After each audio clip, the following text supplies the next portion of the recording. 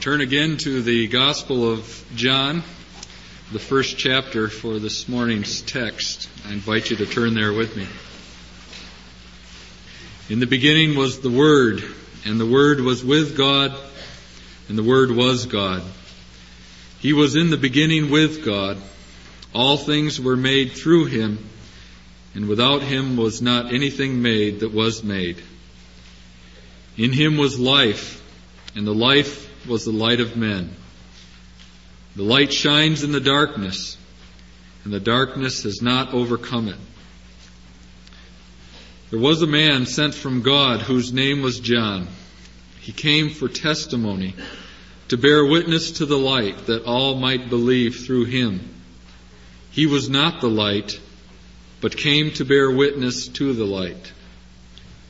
The true light that enlightens every man was coming into the world.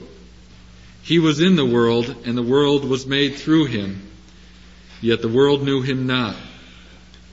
He came to his own home, and his own people received him not. But to all who received him, who believed in his name, he gave the power to become children of God, who were born not of blood, nor of the will of the flesh, nor of the will of man, but of God.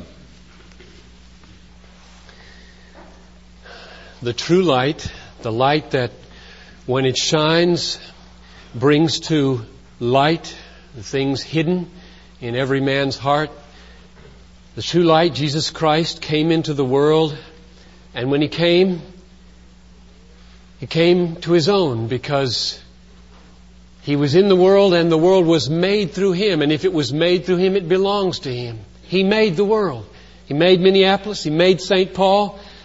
He made all the suburbs. He made everybody that lives there. He made everybody in this room. And so when He came into the world, He came to His own.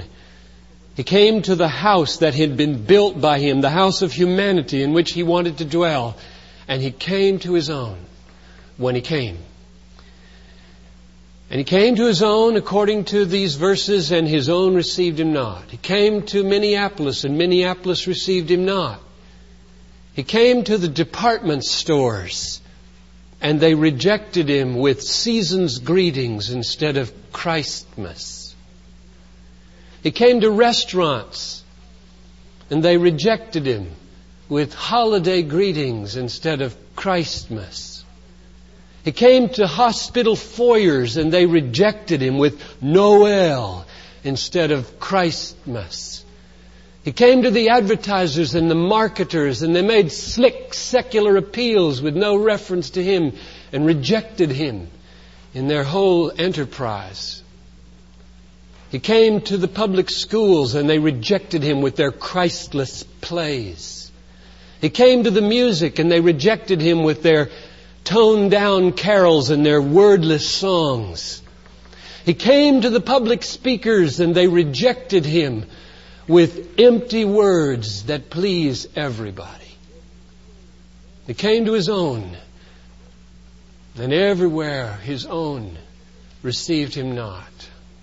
But according to verse 12, as many as received Him, who believe in His name, to them He gave authority to become children of God. Which means that not everybody is a child of God. Isn't that what that means? As many as received Him who believe in His name, to them He gave the power, the authority to become the children of God. Which means not everybody is a child of God. You know, there are a lot of people today who talk in vague terms about God being the Father of all mankind, and we're all brothers and sisters. There's an element of truth in that, in the sense that we're all created by God. But when the Bible gets right down to talking about God the Father and who His children are, it's very clear that there's a dividing in humanity. As many as received Him, who believed in His name, He gave the authority to become His children. Nobody else is His child. And therefore the question I want to press on you this morning and have you pressing in your mind is, not everybody is a child. Am I a child? Not everybody is a child of God. Am I a child of God this morning? Not everybody is a child. Am I a child this morning? Now the difference that will make to you is this. Jesus said in John 8:34, "Truly, truly, I say to you, everyone who commits sin is a slave of sin. The slave does not continue in the house forever. The Son continues forever. Therefore, if the Son shall make you free, you shall be free indeed." There are slaves and there are children. The slaves will not remain in the house of the Lord forever. The children will remain in the house of the Lord forever. Therefore, when you ask yourself the question this morning, am I a child? What you're really asking is, will I abide with God forever? Or will I be cast out someday? Will I be turned out of the house someday because I've been acting like a slave? Leading a life with no filial love to the Father. No childlike connection with Him. Will I be rising to the resurrection of the judgment, according to John 5:29? And so the question before us this morning is, am I a child of God? Will I live forever? Or will I be judged and enter into condemnation? And these verses, especially verses 12 and 13, give a very clear answer as to how you become a child of God. And so I want to try to answer that question. And if you are already a child of God, do you know how you became one? Do you know it so that you can articulate it in song and praise and poetry to the Lord? I was just reading again this morning and yesterday trying to memorize, "Do not be drunk with wine, but for that is debauchery, but be filled with the Spirit," addressing one another in songs and hymns and spiritual songs, singing and making melody in your hearts to the Lord. And I said, oh God, we don't do that in my family. Do you do that in your family? Are you full of the Spirit in your family? Maybe if you don't sing around your house and the children don't sing and you don't sing, maybe you just don't remember how you became a child of God. You've forgotten and you need to be reminded. So maybe even for those of you who are in the family this morning, there will be life, there will be newness. Verse 12 is real clear, I think, as far as the two conditions that are laid down for becoming a child of God. It says, "To all who received Him, who believed in His name, He gave authority to become children of God." And so two things, receiving Jesus and believing Jesus. Let's take those one at a time. What does it mean to receive Him? Receive Jesus. And I don't have any fancy definition. Here's what I would say it means. It means welcoming Him into your life for who He is. As who He is. If He offers Himself to you as Savior, you welcome Him as Savior and you welcome His salvation. If He offers Himself to you as leader, then you welcome His leadership. If He offers Himself to you as provider, then you welcome His provision. If He offers Himself to you as counselor, you welcome His counsel and accept it. If He offers Himself to you as protector, you take refuge in His protection. If He offers Himself to you as an authority, you welcome His authority. If He offers Himself to you as king, you welcome His rule over your life. It simply means when He's there, giving Himself to you, which He is ready, you welcome Him for who He is. It's that simple. I take you into my life, into my home, into my marriage, into my work, into my relationships, into my job, into my dreams. I welcome you. Come in. Be what you are here for me. But I sense as I look around this scene that people are giving this word receive a different meaning today.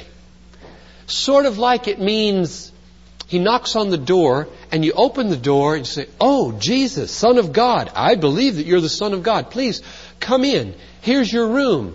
Clunk. You shut the door and you may stay here as long as you stay in there and don't play your music too loud because I dance to another tune over here.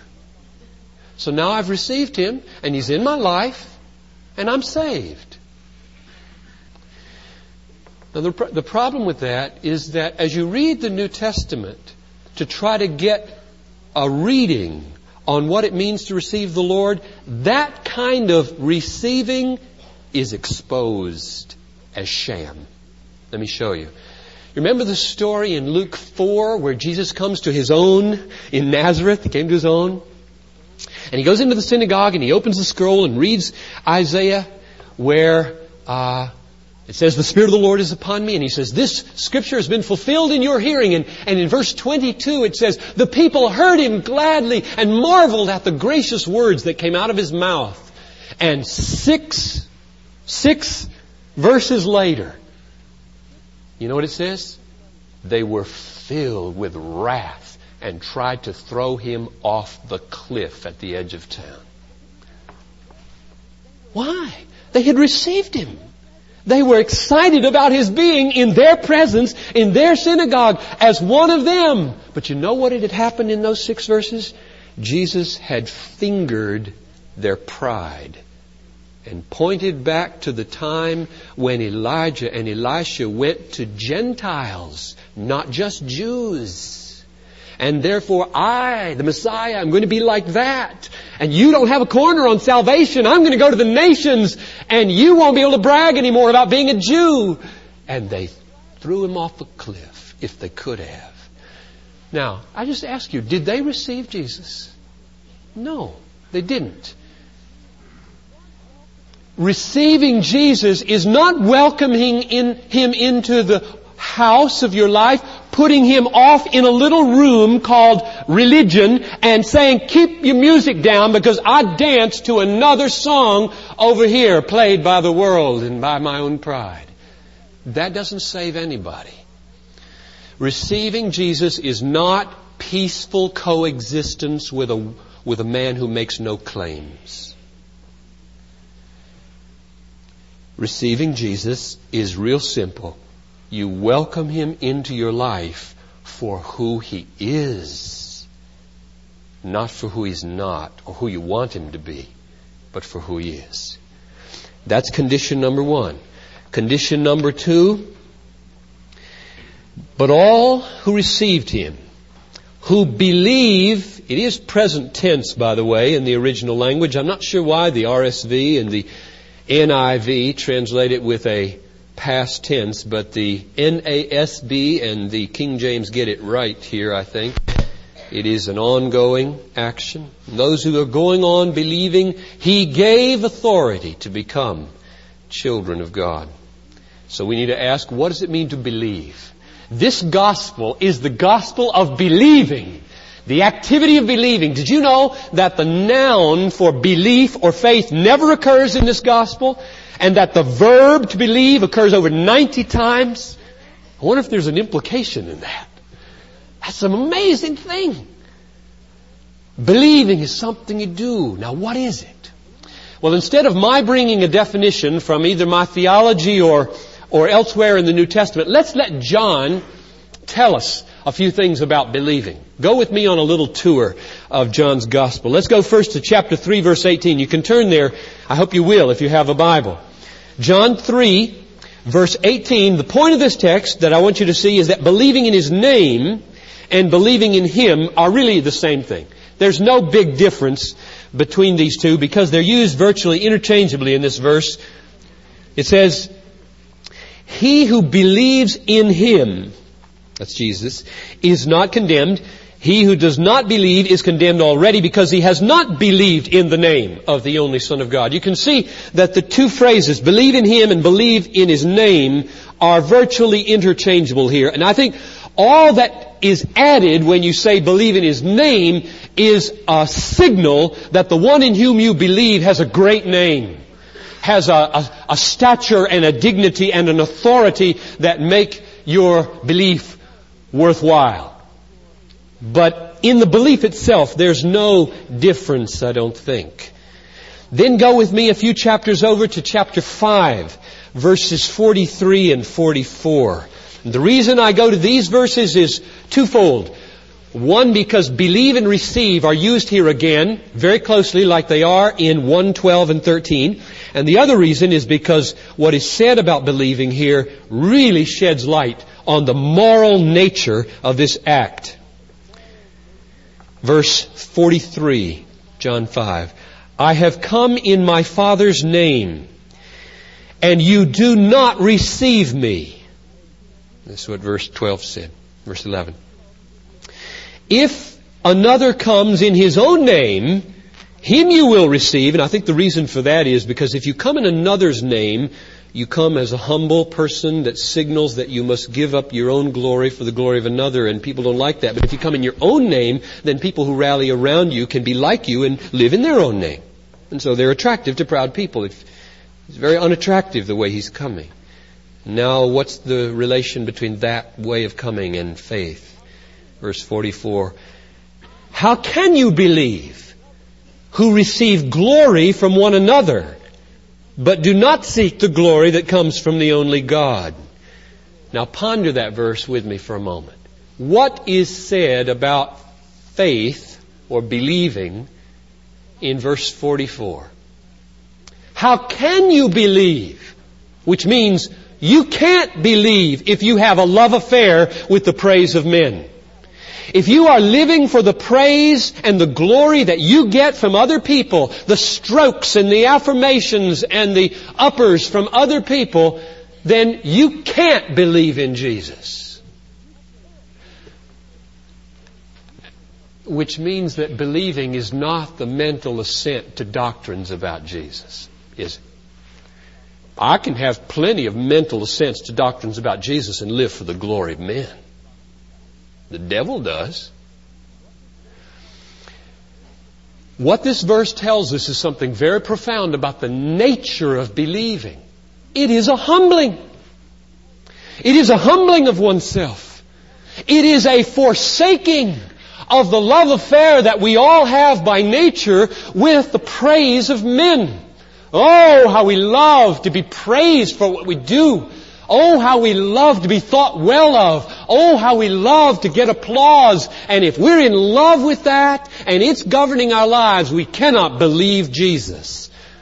That means believing Jesus is a forsaking of that and a humbling of ourselves so that He is the one from whom we get our peace, our joy, our uppers. So I think it's becoming clear, hope, that the faith which saves, that is, the believing which gets an authorization for sonship from Jesus, is not a belief in doctrines about Jesus merely. One more text to show that. Chapter 6, verse 35. Chapter 6, verse 35 is a text that I think gets right at the heart of the nature of believing in John's Gospel. Jesus said, I am the bread of life. He who comes to me shall not hunger, and he who believes in me shall never thirst. Now, I take that little last phrase, he who believes in me shall never thirst, to be parallel with he who comes to me shall not hunger. And I say this, believing in Jesus is a coming to Him and a finding of satisfaction in Him. Believing is being satisfied with Jesus. So satisfied with Jesus that you become weaned from the sinful allurements of the world. It doesn't happen overnight, and it doesn't happen perfectly in this life. But there is a new addiction when you have tasted of the bread of life. And that addiction is called believing in Jesus. So that you feed on Him. You drink from His living water. You draw your peace and your contentment and your strokes and your joy from His love and grace and power and wisdom and beauty and future. We could go on and look at numerous other texts. We could go to John 8:42 where it says, if God were your Father, you would love me. And we could talk about love as being the mark of true faith. Or we could go to John 12:46 where it says, while you have the light, love the light so that you walk in the light. And then refers to believing the light. There are many texts in the Gospel of John that make crystal clear for those who will see that believing is not an intellectual agreement with doctrine merely. It is a humbling, a forsaking of the love affair with the praise of men, a holding fast to Christ as the one who will give us glory, a coming to Him and a feeding upon Him as the living bread, so that our heart's longing is satisfied and we are gradually then weaned away from the bondage of the appetites of the world. That's what it means to believe on Jesus. And so let me paraphrase verse 12 now as we go back to it. But all who received Jesus, all who welcomed Him for who He is into their life and home and marriage and job and dreams, and who feed upon Him as the all-satisfying bread of life, to these He gave authority to become the children of God. Now, let's go to verse 13 and compare it to verse 12 and notice two differences between these verses that raise a question, the answer to which is all important in understanding these verses, I think. Here are the two differences I see between verses 12 and 13. First, let's read verse 13. It says that these children of God were born not of blood, nor of the will of the flesh, nor of the will of man, but of God. Now, what's the difference between that affirmation and what we've just read in verse 12? Two differences. Number one, the actor, the person doing the action in verse 12 is who? Jesus. You see that? It says, to all who received Him, He gave authority to become children. So Jesus is the actor giving authority to become children in verse 12. Who is the actor in verse 13? God, the Father, the begetter.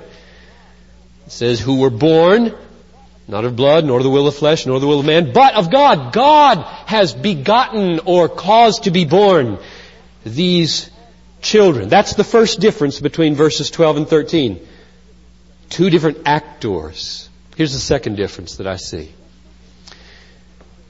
In verse 13, God is begetting children who are children by virtue of being born of God. I mean, if you father a child, it's your child. So if God begets and brings to birth a child, it's His child by nature. But in verse 12 it says that we must be authorized or empowered to become children by the Son.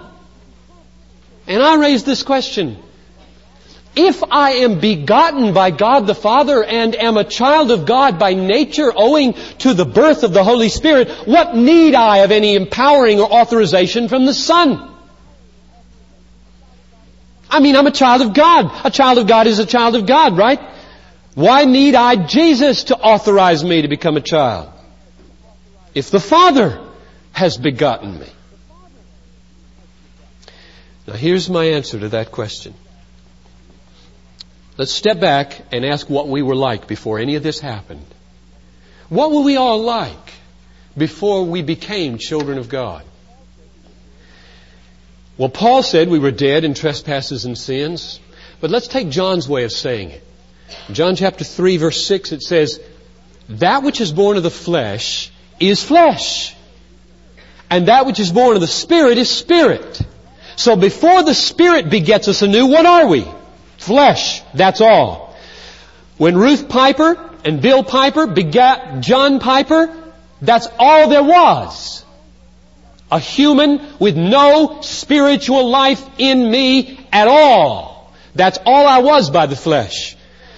Not until I was 6 years old was I anything but dead and in the flesh. So the first thing that characterizes us before anything happens with God is death and lifelessness, no spiritual resources. We're like a corpse before God. The second thing that characterizes us is guilt. We're sinners. We've all done terrible things, or we failed to do wonderful things. And we're guilty before God. What do we need? We need two things then, not just one thing. We need life. And so, in verse 13, it describes for us where that life comes from.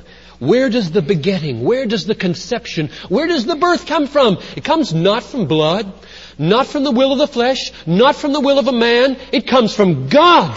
It's a sovereign work of grace by which I, as a dead person, am quickened and wakened and begotten and given life by God the Father, by His Spirit. And then verse 12 talks about another need. Now this is a little bit hard to grasp here. Let me ask you this. When God quickens you, and you are a new person, what are you like? Well, you know what you're like? You're a sinner. A new sinner. A sinner with divine life. But I ask you this. When you approach the bar of God in the last day, and you are covered with shame for sin, will you feel the freedom to say, I'm a child of God because you begot me anew, and therefore I want my sonship, I want my inheritance. Give it to me and welcome me into your house as a sinner child. He wouldn't say yes. Something else must happen than new birth. I need an authority at that moment. I need an empowering. I need a right and a claim that is not my own as a sinner. And so not only does God beget anew, but He sends His Son to atone for my sin, to lift my guilt, to acquit me, so that He, the Son, can authorize me in Him to say to God, though sin is upon me, I, for His sake, lay claim by His authority to my inheritance. And I now become, in the legal, rightful sense, a full heir of all that God has to give me. So let me sum it up another way. There are two obstacles that stand between you and eternal life and me and eternal life. One is my deadness, my spiritual lifelessness. And the other is my guilt and my corruption before a holy God.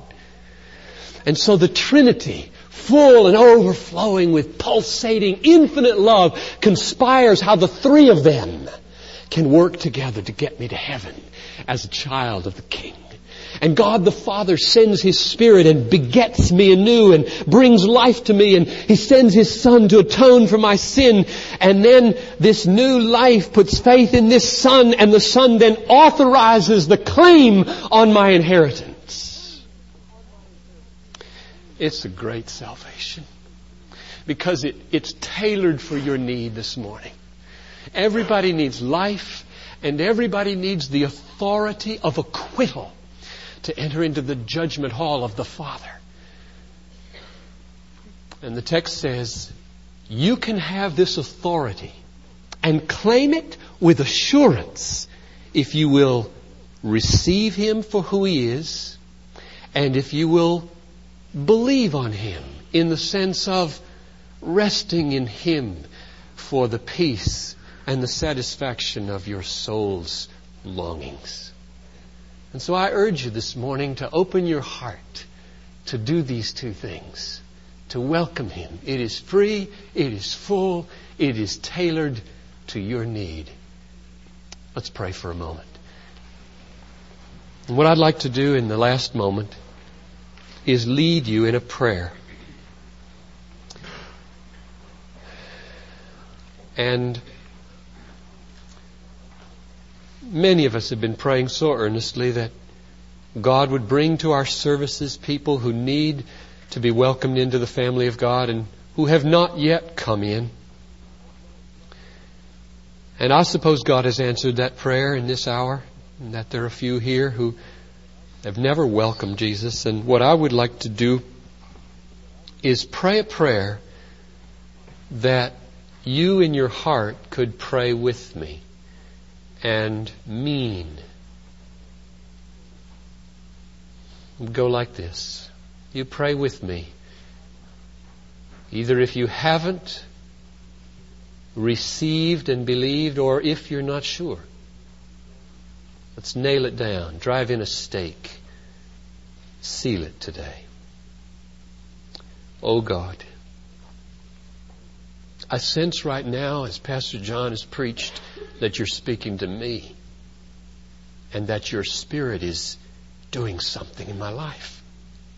It's drawing me, quickening me, awakening me to feel the need for a Savior and a King and a guide. And I admit that without you, I'm dead. I'm lifeless. I'm guilty. I'm a sinner. I'm destined for judgment. I feel it. I know it. And I admit it. And I now, by this power that has begun to draw me and work in me, open my life, and I receive you, Jesus. I receive you for all that you are. I don't know all that you are. I've seen enough of your grace and love and wisdom and power that I know I want you and I need you, and I pledge myself to receive whatever I learn of you and take you to be mine and weave you into the fabric of my marriage and my job or my school or my roommate's relationship or my dreams. I take you. I welcome you right now. Come. And Lord Jesus, I believe you. I'm tired of resisting. I'm tired of not believing. You've got me. I believe you, and I now come to you as the bread of life and as the fountain of living water, and I turn away from all the places where I've been trying to get happiness and peace all my life long, and I just kneel down and drink from you, Jesus, and I thank you for being there. And now, Jesus, on the authority of your word in John 1:12, I say, Father, would you grant to me my inheritance as a rightful child of yours in Jesus Christ, my Savior and my Lord. And all the people said, Amen.